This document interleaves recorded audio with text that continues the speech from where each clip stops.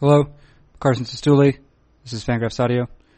My guest on this edition of Fangraphs Audio is Kiley McDaniel. That is the lead prospect writer for Fangraphs.com, or the lead prospect writer for Fangraphs.com, if that's what you want to say. What follows, I have my weekly conversation with Kiley McDaniel regarding prospects, in particular in this case, a conversation which largely concerns prospects who have recently been promoted thanks to roster expansion. Those who have listened to the previous 2, or maybe it's 3 now, editions of Kiley's appearances know that he has requested to include his own audio at the beginning of these podcasts. In this particular case, we've generally had a musical introduction. In this particular case, it is just a somewhat witty tagline. What you're going to hear is a somewhat witty tagline, courtesy McDaniel himself, and then a brief musical interlude from Herb Alpert and the Tijuana Brass, and then the conversation. And that will be it. So prepare yourself for a somewhat witty comment, courtesy Kiley McDaniel, brief musical interlude, care of Herb Alpert, and then our conversation. Thank you. Fangraphs Audio. Slightly better than silence. Sometimes.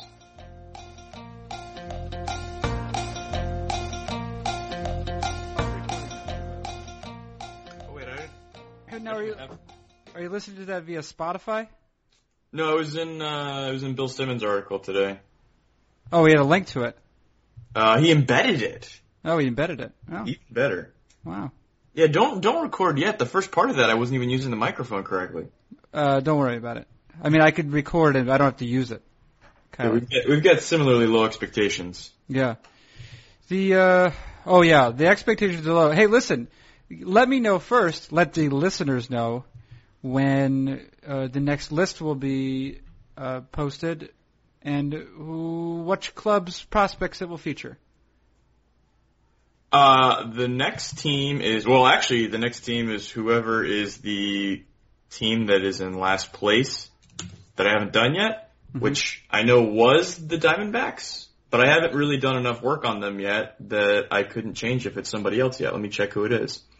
Yes, it's still the Diamondbacks. They've got a 2.5 game lead on Houston for being third in the rating. So yeah, they will be next. As I said on last week's podcast, I skipped doing them this week, so they will happen next week. Right. And you have a 2080 thing coming out at some point. It could be up any second now. Oh, I just sent it to... Actually, it's up right now. It just went up. Just went up as we were talking. Yeah, okay. This is breaking news that is not breaking by the time you hear this. But no, especially because of when I will post it. Yeah, but that's exciting, though. And so you've got the 2080 Scotty scale, so this is a general thing. This is a general... Hey, The first one is like an introduction of sort of the general concepts and what we're trying to accomplish, and it ended up being, I think, 1,800 words, because that's how I do introductions. Right. No, that makes sense. But here's the thing I want to know. I already want to know. I know that I want to know. And that it ties together 2080, it ties together scouting, and in particular the scouting of the hit tool, and it dovetails with Jorge Soler's performance thus far. I think looks like you had him as a 50 with a future potential value of 60 on the hit tool. Yes. And so Jorge Soler has a WRC plus that is essentially park adjusted, league adjusted batting relative to league average. He has one of 315 right now. Through 28 plate appearances. Which I believe is Pablo Sandoval's on base percentage, isn't it? It could be close. It could be a lot of, it's actually given, the relative dearth of offense in the last couple of years, it's close to a league average on base percentage. No, but so he has a line of 462, 500, 1,000, a slugging percentage of 1,000 even, OPS. Which means you'd be better off walking him. Right. Yeah. I don't know, what's the break even? I guess it's supposed to be slugging is how many bases are expected per at bat. Right. So they're expecting exactly one base per at bat. A walk would ensure he doesn't get a double. Yeah, that's right. So that's good. He's doing it alongside that. He has a 529 BABIP, which is something that can happen in a short sample. Although 28 plate appearances, even that being relatively small, usually people don't have a 529 BABIP through that many. Higher than expected. I'd say that's abnormal. Yeah, we could say that's abnormal. It's like that Zoolander where he comes back from the day spa and it says he has like 8,000 messages and he goes, "That's more than expected." So yes, it's like that. It's like other times when people say that's more than expected too. Don't ruin this for me. Make it special. It was like Zoolander and like nothing else. Hitting. So the hit tool, when you were grading the hit tool, that's roughly, correct me if I'm wrong, that roughly equates to what a player's batting average would be were he a major leaguer. Correct, and that is something I will get into, I think, tomorrow, which for the listeners would be today, where I'll break down the hit tool. It depends if that takes me tonight and tomorrow morning to do, or if it's more of a 2-day task to try to pull all that together. But yeah, the basic idea is the current grade 50 is 270s, or 260s batting average. The future grade 60 is 280s batting average, so it's like a 10 point, or you jump the sort of 10 points per half grade there. And then there is sort of an assumed on base percentage, sort of a league average walk rate, if you want to do on base, that goes with that. So 260 would be, roughly 320, and 280 would be roughly 340. And then what I'm doing in the prospect list, as people that have seen them will know, for the projected everyday hitters, I will do a projected upside triple slash, so that if it's a guy that has something other than average or very close to average on base or strikeout skills or whatever, I will account for that in that number. But most guys like Soler, I would guess, I believe I gave him 280, 350. I think I gave him a little bump because he's shown some good plate discipline this season specifically, but has been sort of average in the past when he wasn't even playing that well. So, that's sort of how I adjust for it. And I would assume, I think there's also, if I'm not mistaken, a correlation typically between power and walk rate. Because and often strikeout rate it's typically seems to be late count, high walk, high strikeout hitters are the ones that have the big power. Although obviously there's a lot of exceptions to that. Right. Okay, so the things that inform batting average are so once you take away walks, right? You're talking about which are not going to be part of it. You're looking at bats, right? I mean, we know that batting average is hits divided by at bats. So one way you will not get a hit is if you strike out, right? Correct. So strikeout rate is going to inform a player's ability to hit for average. As will the BABIP and the speed, and maybe you're getting to that. Right. So and then if a guy is hitting it into the field of play, then BABIP is part of that. And then, Of course, another way to hit for a good average is to hit a lot of home runs, actually.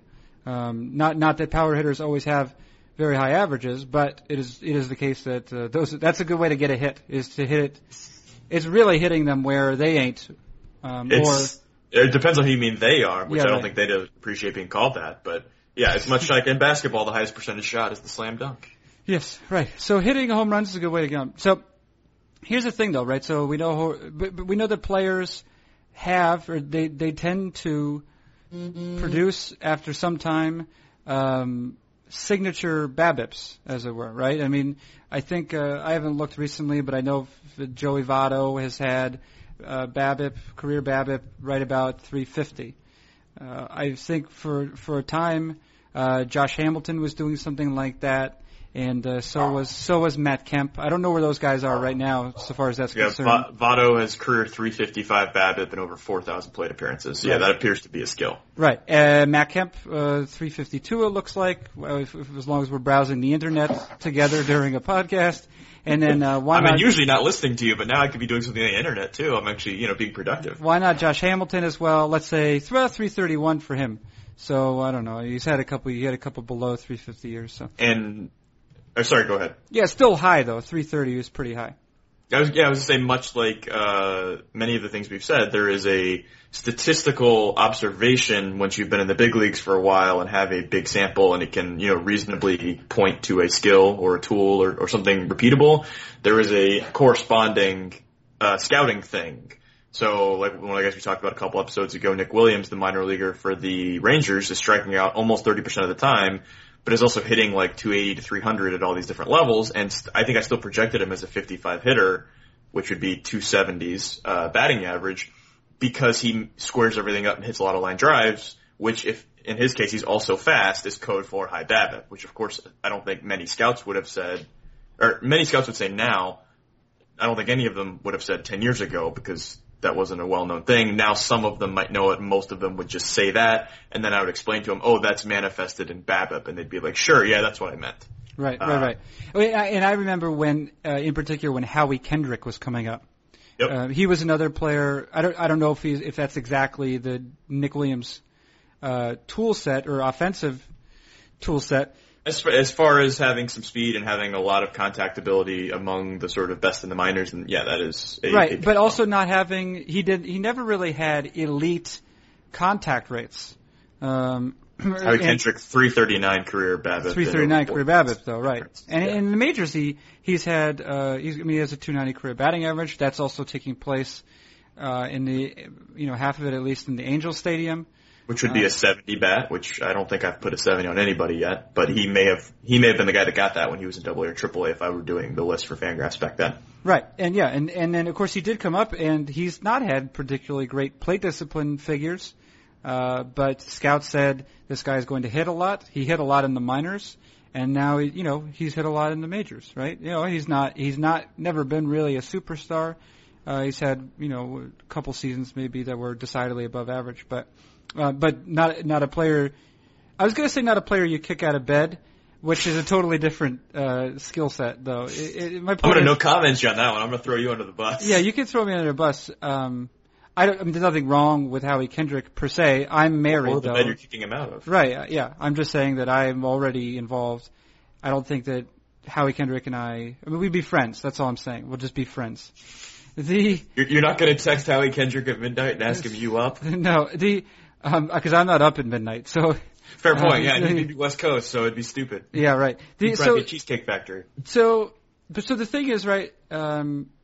So looking at that batting average, there's obviously a lot. Even though, to some degree, it's a scout's job or it's Kylie McDaniel's job as the lead prospect writer for Fangraphs.com to synthesize those things we just mentioned, right? To synthesize a hitter's contact rate, his likely contact rate, his likely batting average on ball and play, given. Let's get to that in a second, precisely what you're looking for there. We've hinted at it, but not exactly. And then also, I assume you're factoring in, because there is, the job of the tools, of course, is to separate and make discrete these tools or skills, but there's definitely some interconnectedness between the home run tool and the hit tool, because home runs are hits.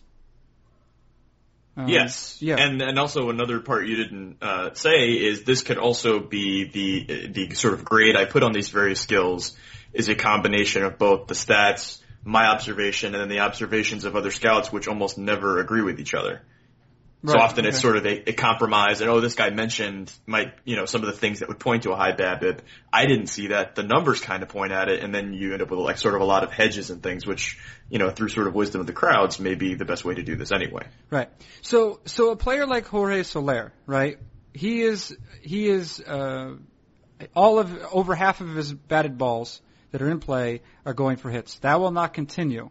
However, by virtue of the fact that you've put 50 on his current hit tool, that you suggest that it will likely what was the word I used? Likely, probably, definitely will rise to a 60? Yeah, I'd say most likely is sort of what the future one's supposed to be. Okay, right. So that's like a 50th percentile outcome. Yeah, I guess that'd be the statistical way to explain it. 50th percentile. So you're projecting a guy who's going to be an above average hitter. And so what do you think, for a player like him, what do you think his true talent BABIP is? And what skills are you using to assess that? And then thirdly, we'll say, how does that inform what we see with other players? Well, Soler I wrote about this, earlier in the week. I don't know. I know that I wrote this sometime. I'm glad recently. You did too. By the way, you did the called up post, and you've done that for a couple guys, but you did a big one on the roster expansion day. Yeah, another super long article. I need to quit doing that. If I was getting paid per article, I'd be doing a terrible job right now. I'm doing Instagraphs. I'm doing double posts that are it's terrible. Don't do it. So one of the things I pointed out, which I believe is one of those call-up. So I guess it's Michael Franco, the guy with the Phillies just called up. Okay, yeah. And I was saying often guys like Soler or Franco that are very talented and scouts basically throwing around 55s and 60s and maybe even higher grades on hit and power tools and bat speed and things like that. Often they will show a sellout for power, strike out a lot, hit a bunch of home runs, either a season or a series when a scout sees them or whatever. And then also at another time when the scout sees them, or maybe for a couple sustained years, more of a contact type approach. And they both have the bat control, ability to hit different sorts of pitches when they're off balance, things like that, sort of an athletic loose swing, along with Soler's got maybe 70 bat speed. Franco's more of a 55 or 60. Along with the strength to have at least plus power for both of them, they could be any different kind of hitter they want.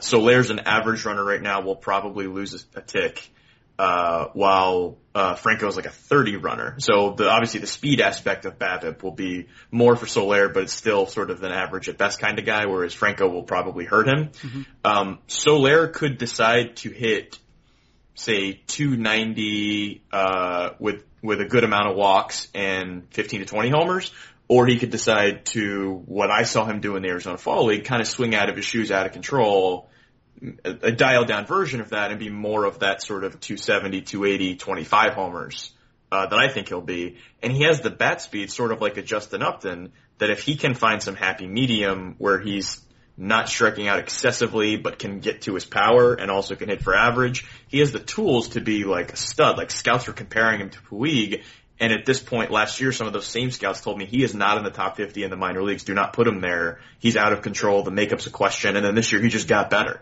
And that's sort of what happens with some of these crazy talented guys. Sometimes they just need it to sort of click in their head, and then it all comes together. So what I'm trying to say is that BABIP, I think, is a function of ability to make contact and speed. For those two guys, speed isn't really an issue, and the ability to make contact is kind of up to them. So I would say they're both probably above average guys, maybe like 310, 315, but it could be even higher, even lower, depending on what they want to do, which is sort of the hard part with these very talented guys that are still in their early 20s, kind of dialing things in. And let me ask you then, this is a related question, but for the last couple of years, Oscar Taveras has been one of the top prospects in baseball.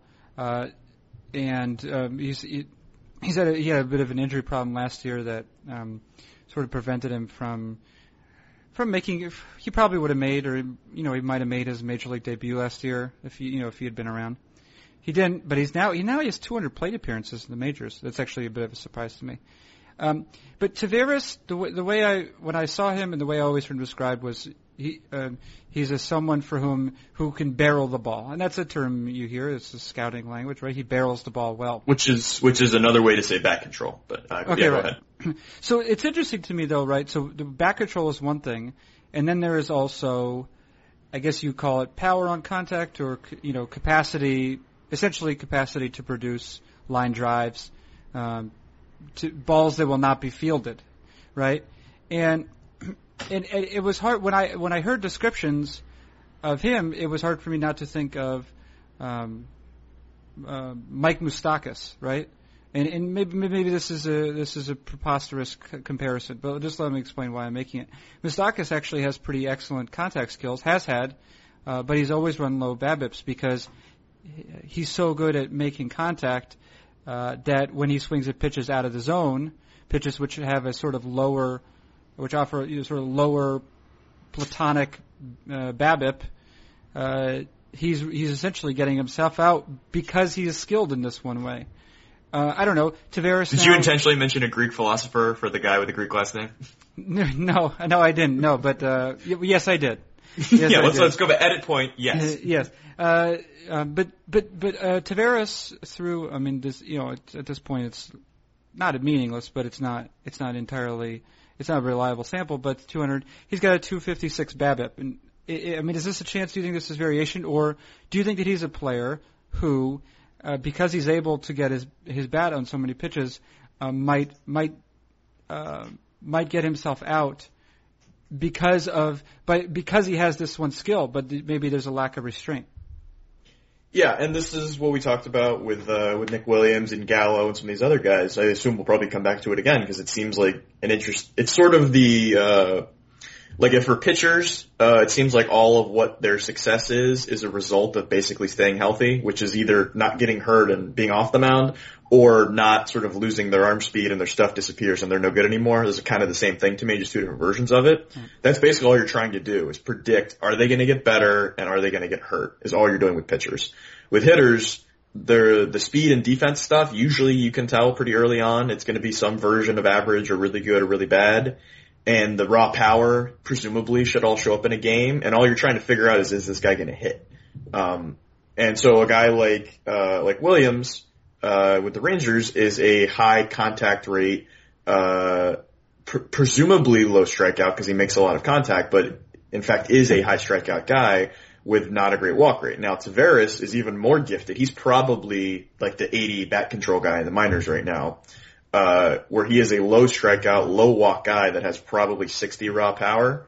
And guys would compare him to Vladimir Guerrero because like that's the good example of aggressive, can hit almost anything, but has just enough discipline to only swing at the pitches he can get some part of, but is sort of interesting to watch in the way that he can hit a lot of different pitches, but sort of has a very good sense of what is hittable and what isn't. It's just a bigger amount of pitches than most players.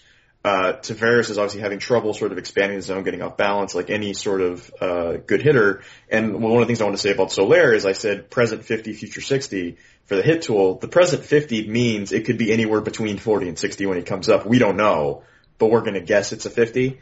And it looks like it's closer to a 60 right now. We'll see how it kind of continues to play out, but he's kind of hitting everything, and we'll see sort of what the repeatable skill is there. Taveras came up, I probably would have given him a, 50, future 65. And right now it looks like, that 50 was hedging between a 40 and a 60. It looks like he's a 40 right now and has also been a little unlucky since if you go through his minor league history, I don't think he had any BABIPs below 323. And he's BABIPing 256 right now. But his strikeout and walk rates are there and the ISO is not there. So that's basically is telling us when you have a big enough sample, 200 plate appearances, it's basically saying he's making contact with a lot of balls outside of the zone that are weak contact. If we had hit effects, we could see that the angle and the velocity off the bat would be very low. Which looking at his sort of skills and his track record suggests that some slight adjustments can fix that. So yeah, that's, I guess, yet another sort of angle to come at the is he going to hit question, because I think there's a lot of variations on that same sort of question that we've already gotten to. Right, and I should mention, and I did not plan this, but just a brief inspection of his player page shows that with regard to his out-of-zone contact rate, the league average is about 63 this year. His out-of-zone contact rate is 86%. There you go. I don't even know what that would be in terms of like Z-scores, but I assume that's it's got to be a couple standard deviations. Yeah, that sounds bananas because a lot of players, the league average contact in the zone is like 87.5%. So he's basically making contact with pitches outside of the zone the same rate people make contact with pitches inside the zone. Which again is another example of the scouting assumption and catching a couple at bats on TV and people chattering perfectly lining up with the numbers, which of course now we'll probably stumble upon an example where that isn't the case, but right. This happens to be one of them. Yeah, that's right. Let's see. So, Guerrero, Taveras, Moustakas, Soler, we talked about briefly. Exciting so far. So Kendrick, Votto. Look at all this. All right. This is a little bit of a crazy time of year because of all the promotions. Of course, a lot of the minor leagues are ending now. They're going to playoffs right around this time. Yep, basically no games are happening that I want to watch near me for a couple weeks, and then Instructs start. Which happened in Florida? Florida and Arizona at the complexes. Right, yeah. Okay. And then Arizona Fall League begins not too long after that. Yeah. Instructs usually goes into the first couple weeks of the Fall League, which is the beginning of October. So basically starting 2 weeks from now, we have about a month of Instructs, which teams use differently. Some of them go longer, some of them go shorter. Some of them have, like the Pirates are notorious for bringing 80 people to Instructs, and then you'll just bring in 10 new guys in and sending 10 new guys out. So if a scout goes to cover the team, he's going to see a completely different team than another scout would see 2 weeks later. Do scouts like that? I mean, because then you get to see a bunch of faces, or no? Well, yeah, but the idea is supposed to be you get given a roster, like if you're going to a minor league team to cover them for 5 days, you get given a list of 25 names, you watch them all and then you write them up, and then when the pro scouting director looks at the team and says, okay, there's 25 guys on the team 2 months later, it's the same 25 guys, we saw them all, we're good. And then what happens, which is sort of what pro scouts do at this time of year, is, oh, some guy got promoted from short season that we didn't see because he was hurt when our scout was there. Now he's in low A, we haven't seen him at all. Now you do like special assignment stuff for the last 2 weeks, filling in holes, getting players you missed. So teams will send one scout to go cover Pirates Instructs, realizing that when they go for 1 week to watch the team, you're going to miss a couple guys here or there. But with the way the Pirates do it, you're going to miss 30 players. Yeah. So how long does that? You say write up 25 guys. How long does that take to do one of those write ups? Is there any pleasure to it? It's fine. I remember one of the teams I worked for. I was sort of helping the statistical, analytical, the computer people talk to the scouting people, and one of the things the scouts were so emphatic about was, can we get something added to the internal system writing, where we write our reports, to where we can just push the tab button to go from blank to blank to blank instead of having to click. Yeah. And I was like, fine, I'll tell them, but you realize like you only have so much capital as scouts, like maybe something more impact. And they go, we're writing like over 1,000 reports. If we can say 3 seconds on every report, like that's, it's like a whole day or something. Yeah, it's allowing us to get breakfast one morning when we wouldn't otherwise. And I was like, fair point. I didn't realize that. And when you talk to pro scouts, it's, I cover 20 teams. I see them all twice. I write up all 25 guys. The 14, 15 guys on each team that suck, I don't write very much about. Just enough to sort of indicate how good or how bad he is, if he's worth signing, if he's a free agent. And then the good players you spend a lot of time on. And sometimes you see him 10 games and you're going through all these notes, and a lot of scouts will sort of take some video just to have something to look at, and you really put a lot of time into it. And then 4 days later, you got to write 25 more guys, and and you're always on the road, not a lot of downtime. It's a real grind, as opposed to area scouts, where a lot of it's go drive to see a game, you're at home every night, and it's just sort of a new game every day, but you're sort of with your family, so it's sort of a different sort of feel. Right, and you can see you have a reason to stay alive. Well, yeah. I mean, we want to hold on a second. We want to talk directly. This is like one of those parts of an R&B song where they start talking to, "Hey, girl." Yeah, right. Hey, pro scouts. Yeah. Don't kill yourselves. Don't kill yourself. Yeah, don't take it. I mean, that's in every sense of the phrase. Like, don't kill yourselves. Yeah, that's it just seems like a tough job. I mean, not that people want to spend. I don't need to spend every minute with my family, but it's nice. You go home, you're like, oh yeah. I mean, because this is, humans have been doing that since the beginning of time. You live in a community, you see your family members, even if you don't like them necessarily, there's something comfortable and meaningful about spending time with them. But then you spend your whole time on the road. Oh boy. I always feel like some of it is like just the option of knowing you could go home. Because a lot of area scouts, it'll be like, it's a 2-hour drive to go home. I then have to come back in this area tomorrow. It's smarter for me to get a hotel. I could go home. Mm-hmm. It's like sort of feeling like you have to be gone. Because I know, like I talked to a pro scout for one of the lists I just did, and he was like, I've been on the road for 21 days, and I'm about to go home for 2 days, then I'm going to have like another 2-week trip. And I was like, I literally have never been on the road long enough, like in hotels and whatnot, where I have to go figure out how to do my laundry at a hotel. It's like I've never done... Like I'll do, like Thanksgiving at someone's house, that kind of thing, where you can sort of use the facilities. But I've never had to do laundry at a hotel before. I'm always sort of less than 10 days, almost intentionally, because I'm like, well, I don't want to be there for 2 weeks. What am I, crazy? Yeah, you're not crazy. Yeah, and these guys for, 6 months out of the year are essentially at that level of, intensity, doing their laundry on the road, which I am not a fan of. So around this time of year, in terms of roster expansion, this is a time when you see... you see some guys you don't expect to see, like Kansas City left-hander Brandon Finnegan was cool. I got some thoughts on that. Well, we can get to that in a second. But I mean, he was a first-round draft pick out of TCU. TCU, yeah. And you rarely see guys drafted and then playing that same year. In fact, we mentioned this because I think we talked about Carlos Rodon, who's in the White Sox system right now. We talked about him briefly last week. He's a candidate to throw a couple innings at the major league level after having been drafted this year. Finnegan, I think, is a little bit more of a surprise. Yes, for a couple reasons. Yeah. So, all right. So, generally speaking, let's say generally, are you able to get anything? Or is there any sort of anything for you that you learned by seeing, for example, Toronto prospect, not necessarily a big prospect coming into the season, but has had a good year, Dalton Pompey. You said that one correctly. Yeah. Is there any? Well, Pompey is the other option, which I think is also acceptable. I think it's an acceptable mispronunciation. But is there anything where you say, "Oh, I'll get to see Dalton Pompey face some major league pitchers, and that'll be a thing that I get to see," and that's information of non-negligible value? I think it's more useful for guys like Michael Franco that have been sort of at AA, AAA for, full seasons now. Like, you think he's ready. Some people thought he was ready at the beginning of the year, which I think would have been rushing him. And so now it's like sort of his next step. So you sort of see how he's progressed.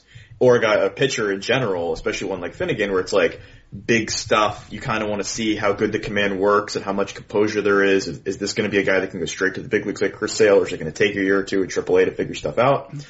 And a guy like Pompey has had literally, I think, 200 at-bats above A-ball, and was, I mentioned on another podcast, I won't refer to which one it was, I didn't rank the Blue Jays system last year. I didn't, do the reports and all that. Mm-hmm. But I think Baseball America had him 17th or something like that in their system. Was just sort of like, oh yeah, he runs, whatever. And he's basically hit his way to the big leagues this year at age 20, and he had 200 at-bats above A-ball. And he hit it all of them, so it's not like he didn't deserve it or he didn't hit his way there. But scouts are like, this guy's sort of a 50, and he needs to go to AA. So, it doesn't seem like the kind of guy that should be called up right now for anything other than sort of a speed and base running type deal, which you can defend because like the season's over or basically over. He needs to get some ABs. We'll send him here instead of instructs. Like, I get the defense, but in the sense of comparing him to Franco, like, oh, I'm excited to see him. Like, I think he's going to be overmatched, and if he's not, I think it's going to be kind of a fluke. And maybe this is a guy I'm wrong about, but things like this where he goes from high A to the big leagues and from obscure to, great at 20 doesn't really happen. And he's also not a huge tools guy like Soler where he can just run into a bunch of fastballs and hit them out of the park. He's more of a, like one of the commenters said, is he sort of like Rajai Davis? And I'm like, he is kind of like that. Like, it's that kind of player. Right. So he's not the kind of guy I'd necessarily want to watch, but I think Finnegan and Franco definitely are. Okay, well, let's get to Finnegan. We've mentioned Franco earlier. So Finnegan, left-hander. I'll say literally all of the information I know about him. Left-hander, throws a fastball, maybe hard, probably hard. Definitely hard. Drafted this year out of TCU in the first round. Yes. He was a good, not great recruit, and then at the beginning of his sophomore year, when I first saw him, he's a 5'11" lefty, comp to Scott Kazmir often, that just started hitting 98 out of nowhere, and no one knew it was coming. I saw him face Chris Anderson, guy that won the first round to the Dodgers, when Anderson was a junior going in the draft, and then Finnegan was a sophomore. And he was 93 to 96, hit 97, above average breaking ball, flashed above average changeup, had some command. There's a little effort to the delivery. It progressed. That summer he was up to 98 for Team USA. The slider flashed plus. The changeup got a little bit better. Apparently he got his slider advice from Carlos Rodon, which is a sort of well-known story. Anyway, so he looked like, the other notable thing is he's a small guy with some effort with really big stuff. No injury history and shockingly good command for a guy with that delivery. So he looked to be one of those sort of Chris Sale outliers where it's like, well, it doesn't traditionally line up as, well, everything's perfect like Mark Pryor, but the results are so good and he's college and he's, seemingly ready to go and he's thrown this hard for 2 full seasons. So it's not like his, we're not sure if his body can handle it sort of thing like Jonathan Gray, right, where he threw hard for, 2 months before the draft. So he had buzz as high as number 4 to the Cubs and sort of securely in the top 10 leading up to the draft. 2 weeks before the draft, he gets a shoulder problem. Not a surgery, not a huge thing, but like soreness, which for a guy where it's sort of noted he hasn't had any arm issues, and then all of a sudden he has arm issues at the worst possible time, and now scouts are, teams are being forced to make multi-million-dollar decisions based off of a guy that for all they know, after they sign him, is going to throw 85. So he had a couple short, like 1 or 2 inning outings before the draft, was sort of 90-93, whereas he's normally like 92-94, but they're like, all right, close enough, seems healthy. So instead of going somewhere from 4 to 10 or 12, he ends up going 17 to the Royals. And they don't use him a ton. and shoot him straight to the big leagues. The part where I have a problem is Ned Yost was asked the day after they called him up, hey, what's your plan for using Brandon Finnegan? And he said, no plan. And I was like, okay, let me break this down. He's a sub 6 foot lefty with not perfect mechanics that just had a shoulder problem, which is the only reason you guys had a chance to get him. You just gave him a ton of money. You could argue he's one of the top 3 or 4 assets in the entire organization, worth 8 figures for a company that's worth 9 figures. He's coming up. This is like the perfect example of a guy you make a plan for. We only use him every 3 days, use him for an inning. Even if you want to be general and just say we don't use him on back-to-back days or anything like that, have some sort of plan. This is the guy you have a plan for. And Ned Yost could have easily just said, like, oh, I know hasn't thrown a lot. He's going to come in throwing as hard as he can against hitters of a quality he hasn't faced before. This is the sort of situation where a guy can get hurt, overthrowing, with the adrenaline and all that sort of thing. We're going to be careful. Doesn't even say what the plan is. Just say we're going to be careful. He just goes, nope, no plan.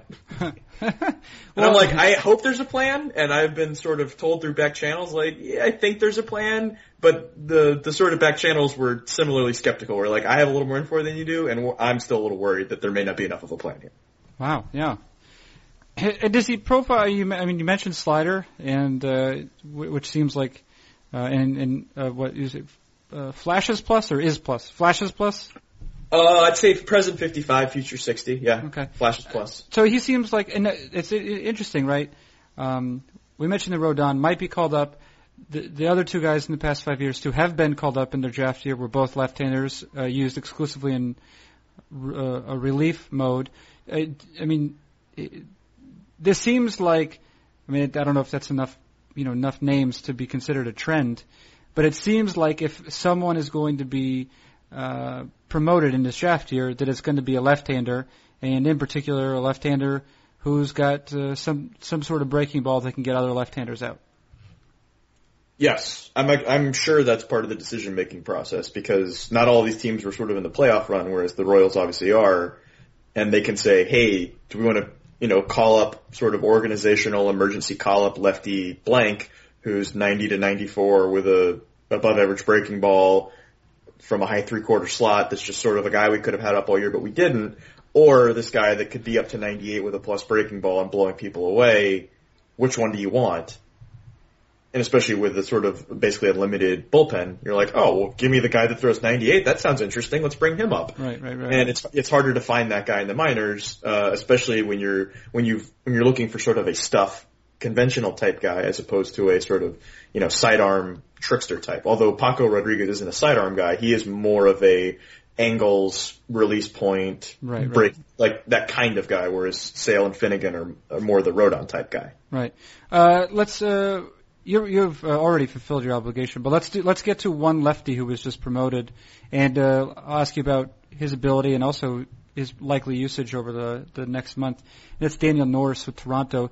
Daniel Norris was omitted because he was omitted from the notable top prospect list this preseason. He was eligible for the Fringe Five. He's not a typical sort of fringe prospect, but usually guys who don't appear in the top 100 prospects are not guys who are going to be who you think of as their next step, dominating all the minors and then getting a promotion where they have a good chance of getting major leaguers out as well. Daniel Norris has done that after pitching excellently at High A Dunedin. Does that sound right? Yep, that's where I saw him. Yeah, and then he went to Double A New Hampshire, where he posted a higher strikeout rate than he had in Dunedin, and then he moved to Triple A Buffalo, Syracuse, one of those. Probably Buffalo. I believe it is Buffalo. Let's say I Buffalo. will check though. Continue talking. Let's say Buffalo. And he struck out. He essentially turned into, Kenley Jansen, Craig Kimbrell, Aroldis Chapman. He struck out nearly 50% of the batters he faced. It's Buffalo. Over 20 plus innings. Okay, it's Buffalo. Yeah, they got nothing else going on up there, so you might as well strike some people out. Right, that's what he did. He struck out a lot of them, and he walked fewer than 10% of the batters he faced. Again, slightly limited, but that's good. It's good not to walking people. He really does not seem to have been bothered by the better talent he's facing at any level. So, where are you with Norris at the moment? I know that you discussed him in one of your called up pieces. Also, what are you thinking in terms of role now and then next year, both role and level? He's an interesting example of the limits of me going to see a player because I saw what sounds like one of his worst stuff outings of the year. I went because I knew he was getting promoted soon. He was facing Tyler Glasnow, who's like probably going to be in the top 25 of my top 100 this offseason, 6'7" righty up to 99, if you like that sort of thing. Mm-hmm. Anyway, so Norris was 91 to 94, kind of flat, up in the zone. Off-speed stuff was above average, but inconsistent. Changeup was fringy. Command was fringy. Delivery was a little across his body. His front leg was stiff, which caused the ball to be up and sort of flat, which is some version of what I heard he was the year before when he was okay, but not that great.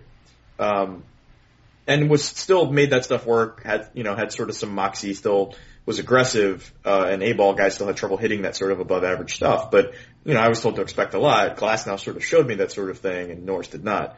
When he got called up, I started calling around to scouts being like, all right, I heard he was better than what I saw. I didn't write a formal report, so I didn't bother sort of getting like all the details from everyone. What did you guys see? And they were like, basically I saw average stuff before this year. I saw above average stuff this time. And they go, pretty much if you saw him any other day this year, it would have been plus stuff. I was like, okay. So very good athlete, sort of 6'2", not huge, not a lot of plane, still kind of battles his delivery every now and then to not have as much sort of crossfire and not put as much sort of torque on his knee, sort of locking his knee when he lands, which, like I said, sort of keeps the ball up in the zone and creates some problems. But it sounds like it's a plus fastball, plus curveball, above average slider, above average changeup, and at least average command because he's such a good athlete and has made sort of the delivery adjustments. And after he signed for $2 million out of high school, he ended up slipping to the second round because of some of these sort of command and delivery and size issues. He was kind of not much of a prospect for a few years, even though everyone knew he could be good. And then it just all kind of exploded this year. So that's the reason you take guys like this is every now and then you get an explosion like this. And I talked to a guy in a front office that said we think he's the best prospect in their organization. I think he's, as an example, said I think he's better than Henry Owens as another lefty that's sort of 6'5" with the Red Sox and sort of a much more traditional type guy with similar stuff. He goes, I like him better than Owens. He was good at the Futures game. I think he's a number 2 starter, and I'm all in on this guy. And I'm like, that's funny because the guy I saw was not even close to that good, but it's important to sort of recognize in my sort of position, and I guess a similar thing to what Jason Parks used to do at BP, what Keith Law does at ESPN, which is you go out of your way to see guys to be able to more better explain what's going on and then not have to pester scouts for opinions on all these guys because you can do some of it on your own. You have to be able to have the, sort of the vision and decision-making process to see when you have flawed information and ignore what you saw and listen to other people. Right. Yeah, it's funny with regard to Norris because he's had so many excellent starts this season. But I had Ben Badler on the podcast, Ben Badler of Baseball America, and I think that this was a month or two ago, the day before he had seen Daniel Norris at New Hampshire, and Daniel Norris, I don't think he got out of the first inning, or definitely not the second. He walked 4 guys or something, gave up a bunch of runs, and was out of the game. It's funny. Which I think was a couple weeks after I saw him. Yeah, right. And so it's interesting that you'd have someone who's posted such preposterous numbers over the course of the season, and yet he has these 2 starts where he doesn't look like anything. Yeah, and it's like he's a guy that got $2 million in high school that hits 95 and has above average drop speed stuff, which is what I saw in a bad start. It's not like I'm telling you this guy sucks. I'm like, this guy isn't as good as you assume he is, which sometimes is me telling people Carlos Rodon isn't quite as good as you were led to believe. I guarantee you in a couple months it's going to become consensus that he's not a slam dunk number 1 pick. You're going to have to trust me. And sometimes it's a guy like Daniel Norris where was really good, kind of went into the wilderness, and then he came out, and you're told he's great, and you didn't quite see it, but you're like, I can't discount him just because of this look. Although a lot of times when you see stuff like that, and you're told a guy's great, and then you see that, it's an indication that it's maybe headed in another direction. In this case, it was just, sort of an aberration, which doesn't mean it was the only aberration. Right. All right, you did it. You did it, McDaniel. Sounds like you did it too with that little voice hiccup. I'm still going through puberty a little bit. Just the tail end. Just, finishing it off. But, all It's right. a real solid effort by you. Yeah, I appreciate it. Well, let's get you. Well, you stick around for 1 second, but we'll say goodbye for the benefit of the listeners. And What? I think for next week's episode, we'll have the Diamondbacks list, and also you'll have a chance to review some of my 2080 opinions. I think we'll have plenty to talk about. Yeah, we'll have 20. Yeah, I'm telling you, I'm putting Blaine Weller, Arizona Diamondbacks. Blaine Weller. I've done some preliminary research, and he has still not come up. So I think you're gonna be safe to make him your guy. 'Cause I'm not Blaine gonna claim him. Weller. I noticed. Is he like Ben Weber? He's not. Hey, listen. Have you? Well, it's actually hard to find information on Blaine Weller, but he strikes everybody out. He came out. He was. You know where he played last year? He played for the Windy City Thunderbolts or something like that. Yeah, you have. I used to be when I worked for the Yankees, I was the independent league guy, so I had to learn all the names of all the teams. Yeah, the Windy City Thunderbolts. Yeah. Hey, Yeah. throws not. He was through. He had one game where he struck out like 15 guys, throwing 95 in the ninth inning. Do you know what high school he went to? I just pulled them up. The same high school as you, maybe? Not Key West High School. Oh, what is that? What does that mean? It's the only high school in the Keys. Oh, it is? Yeah. What if you're on a different key? Then you drive to Key West to go to high school. Wait, there's a bridge that connects all those keys? Yeah, they're not that far. It's like from the beginning of the Keys to the end of the Keys is like an hour. Oh, okay. Yeah, I did spring break down there in high school. Woo, spring break. Does Key West? Is Key West in the middle of them, or is it in the west? I believe it is the last one on the end. Oh, so what if you live at the very east part of the Keys? Do you go over the mainland, maybe? Yeah, then you can probably go to like the mainland area, which is right at the base of the Keys, and the mainland isn't a whole lot going on there either. But What is it like down there? I mean, is it? It's like a Jimmy Buffett music video. I don't know if he has music videos, but whatever you think that looks like, that's what it is. Well, what about the time of year when it's not filled? I mean, is that a spring break destination? Yeah, I remember when I was at UCF in Orlando, and I had a lot of friends that lived in Miami, so we kind of had some inside information on the best spots to go to, and we actually spent the majority of our time stopping on the other lesser-known keys and stopping at, multiple people in the same hotel room at these sort of, dump whatever, and then just going to the beach across the street, which is like a perfect beach that nobody went to, because it's like, oh, if you're in the Keys, you go to Key West. Why would you go to some key in the middle? And there's obviously some sort of cool spots in between that people normally just drive past. Right. And are they real towns that are functioning towns during the rest of the year? It's sort of like the less populated parts of a beach town. It's like each sort of island is like a version of that. Okay. Hold on, I'm pulling up on Google Maps how far it is to go. All right, so it's actually 2.5 hours to go from the last city in Florida to the end of the Keys to Key West. Last city in Florida. Oh. Now I'm starting to think there has to be another high school in the Keys. Or they just, when it's Florida, I know it's your home state, but wouldn't shock me if they just didn't go to school. Or it could be some homeschooling solutions. Anyway, there was a guy that went in the second round out of there, like 10 years ago, that didn't really turn into much. Mm-hmm. But I remember they sort of have a player every 5 or 6 years that's sort of on the national radar, and the scouts are always excited they get an excuse to get into the Keys, because it's just like I said, the in between Keys, it's sort of like a burnout beach town kind of thing, and then Key West is exactly as much of a party as you think it is. Yeah. Okay. I went to one time. I went with my aunt to Panama City, Florida. Not during spring break or whatever, but. I can already imagine a young Carson yelling "Woo, spring break." I didn't do that so much. I did get horrific sunburn, but that was just good. Listen, I'm via Skype. I've just sent you a GIF of Blaine Weller's curveball. You can see that. Look at that. Do you see it yet? Yeah. No, it looks good. And he throws 95.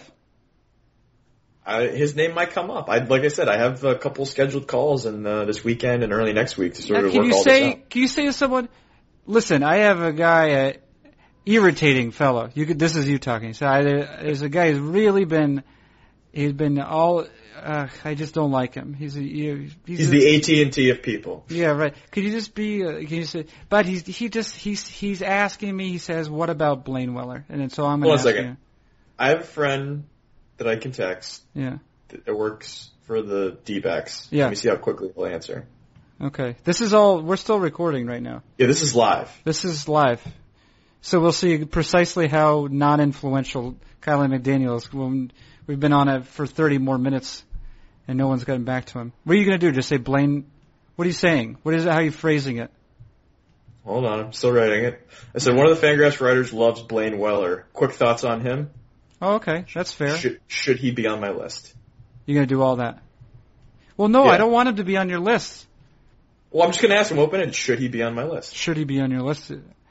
What if they get? Here's what I would be saying if I'm that guy. I'm thinking, how long's the list? Yeah, that's what most of them say. But this guy's talked to me about some of my other lists before. He's read them. I think he knows it's sort of 20 plus usually. Yeah. Who's number one in the? Was that Braden Shipley? Is he in that thing? Archie Bradley. Yeah, Archie Bradley, who's now become like the boring prospect because he's been at the top of the list for so long. People just assume there's something wrong with him because he hasn't become a stud yet. Is there something wrong with him? I mean, he got kind of banged up a little bit, had some sort of arm soreness earlier, and he'll be in the fall league, so I'll see him in a month. So I actually haven't seen him in person in I think like 3 years now, so it'll be good for me to get an updated look at him. And where is we're stalling right now, but because he came out of Oklahoma, right? Yep, him and Dylan Bundy. Both, right. So I was going to say, guys. what's going on with Dylan Bundy right now? He's doing okay. He's still sort of working back to his TJ form, but I talked to one of their guys about him a couple weeks ago, and they said, yeah, no, it's good. It's not quite 95 to 98 with a 70 cutter, but it's something like that. Okay. Yeah, he's at 13 walks and 15 strikeouts in A-ball, so yeah, not quite there. No, I would say that's not quite it. And Bradley, Archie Bradley's got his strikeout and walk rates are not elite at the moment either. Looks like he's waiting. No, for which AAA. another reason why I was thinking about making a trip to go see him when he comes to the north part of Florida in the AA Southern League. But now, like I said, he'll be out in the fall league, so it'll be an easy one for me to get to. Okay. All right. Well, let's close it up. We'll close up shop. Listen, if you want, you can call and leave a message. And you could be like, you just say. Can I leave Skype messages? I wasn't aware that was an option. I think so. Yeah. Okay, fair enough. Let's close it up. Hey, listen. We'll stick around for 1 second with me, but for the sake of the crowd, I will say to you, thank you, Kylie McDaniel. Thank you. It's been Kylie McDaniel. He is the lead prospect writer for Fangraphs.com. I'm Carson Stuley. This has been Fangraphs Audio.